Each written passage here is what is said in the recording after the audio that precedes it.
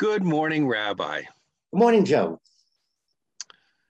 One of the things that used to get me in trouble in parochial school was during religious class, the nun would say something, and then I would come up with, but sister, what about?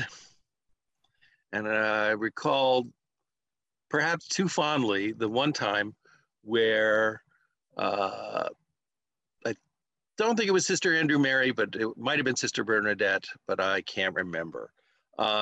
She said, God knows everything.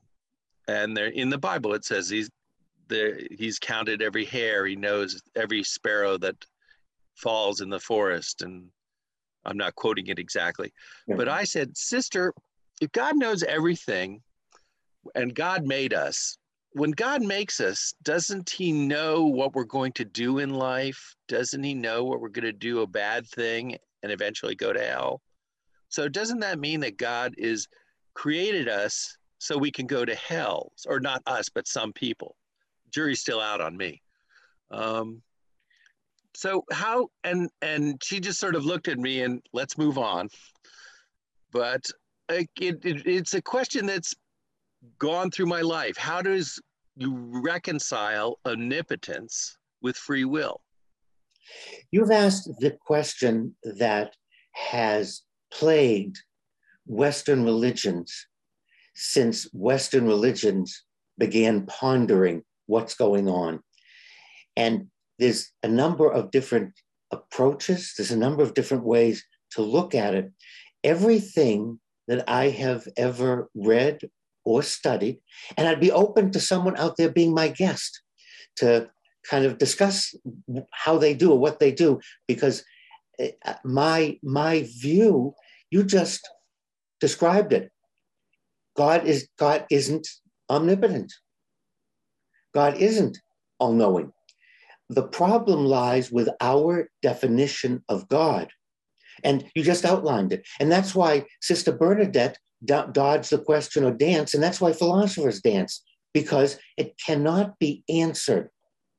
And in the end, someone will say you have to have faith, or God is a mystery. Well, it's fascinating. I'm not allowed to use that argument with anything else. If I go out and commit a crime and I go to court and I go, you have to have faith, I did the right thing, or you misunderstood me, or it won't hold up anywhere. So I'm not a big fan. In fact, just the opposite. When someone invokes you have to have faith, or God is a mystery clause, that says to me, we're on the wrong track. You've made the wrong assumptions to start with. Instead of starting with this is God, these are God's attributes, this is what God is not. Instead of starting with that, let's look out the window and see what goes on in the universe. And we see that there are situations that, as you described, I can't have free will with God knowing everything. We see that that's not a possibility. Just like if I pick up something and drop it, gravity will pull it down no matter how much I don't want it to. There is an effect, and we've learned that the size of the object has subatomic particles have gravity and pull each other. So we know that there are certain things in the world we live in. And to make something up, so why do we have to have an omnipotent, all-knowing God? Why can't we just admit that we're all part of the one, whatever that may mean?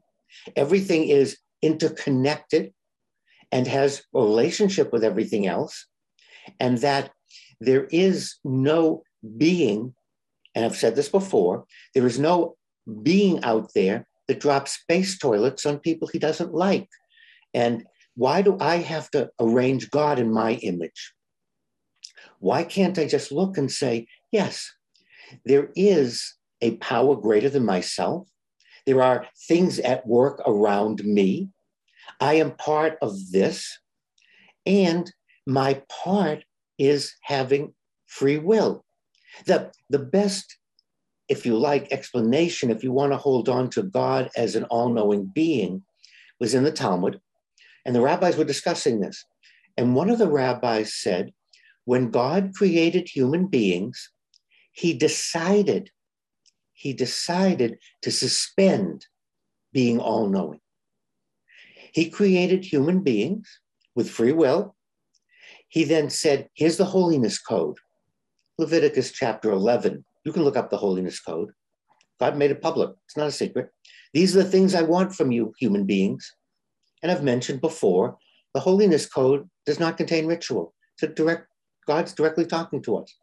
He said, here it is. And at that moment, God said, I can know everything. If I do, there's no way for people to have free will.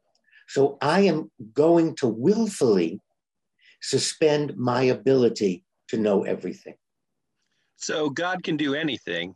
So he is, in a sense, making a rock so heavy that he can't pick it up. Exactly. And that's what they said in the Talmud. They said, yes, since he can do everything, and we want to hold on to both free will and omniscience, and it's akin to us as parents. Many times we'll hear or know something that our child did or didn't do, or how they acted. And then when something happens, we intentionally don't bring it up or remember it because it would destroy our relationship with our children, or it wouldn't give our children a chance to grow. So in a sense, we are, as parents, as adults, knowing things about our children, their behavior. We may have talked to a neighbor or friend and they told us an incident. But we realize if we bring that up, if we use our knowledge, it won't be helpful for our children. So that's what the rabbis in the Talmud, that's how they reconcile this idea of omniscience with free will, that they also, the rabbis in the Talmud, and it's Judaism, emphasize free will is more important than God knowing. So we're going to come up with ways to protect free will, even at the expense of God not using his omniscience, his all-knowing powers. So if I do get hit eventually with a space toilet, I should know it was nothing personal on God's part. Exactly. You were in the wrong place at the wrong time. Well, I know one thing that is not in the wrong place or the wrong time, and it's whenever I get to talk to you about these subjects. Thank you very much. That was most enlightening. You're welcome. And just so you know, I didn't want to say any of these things. God made me.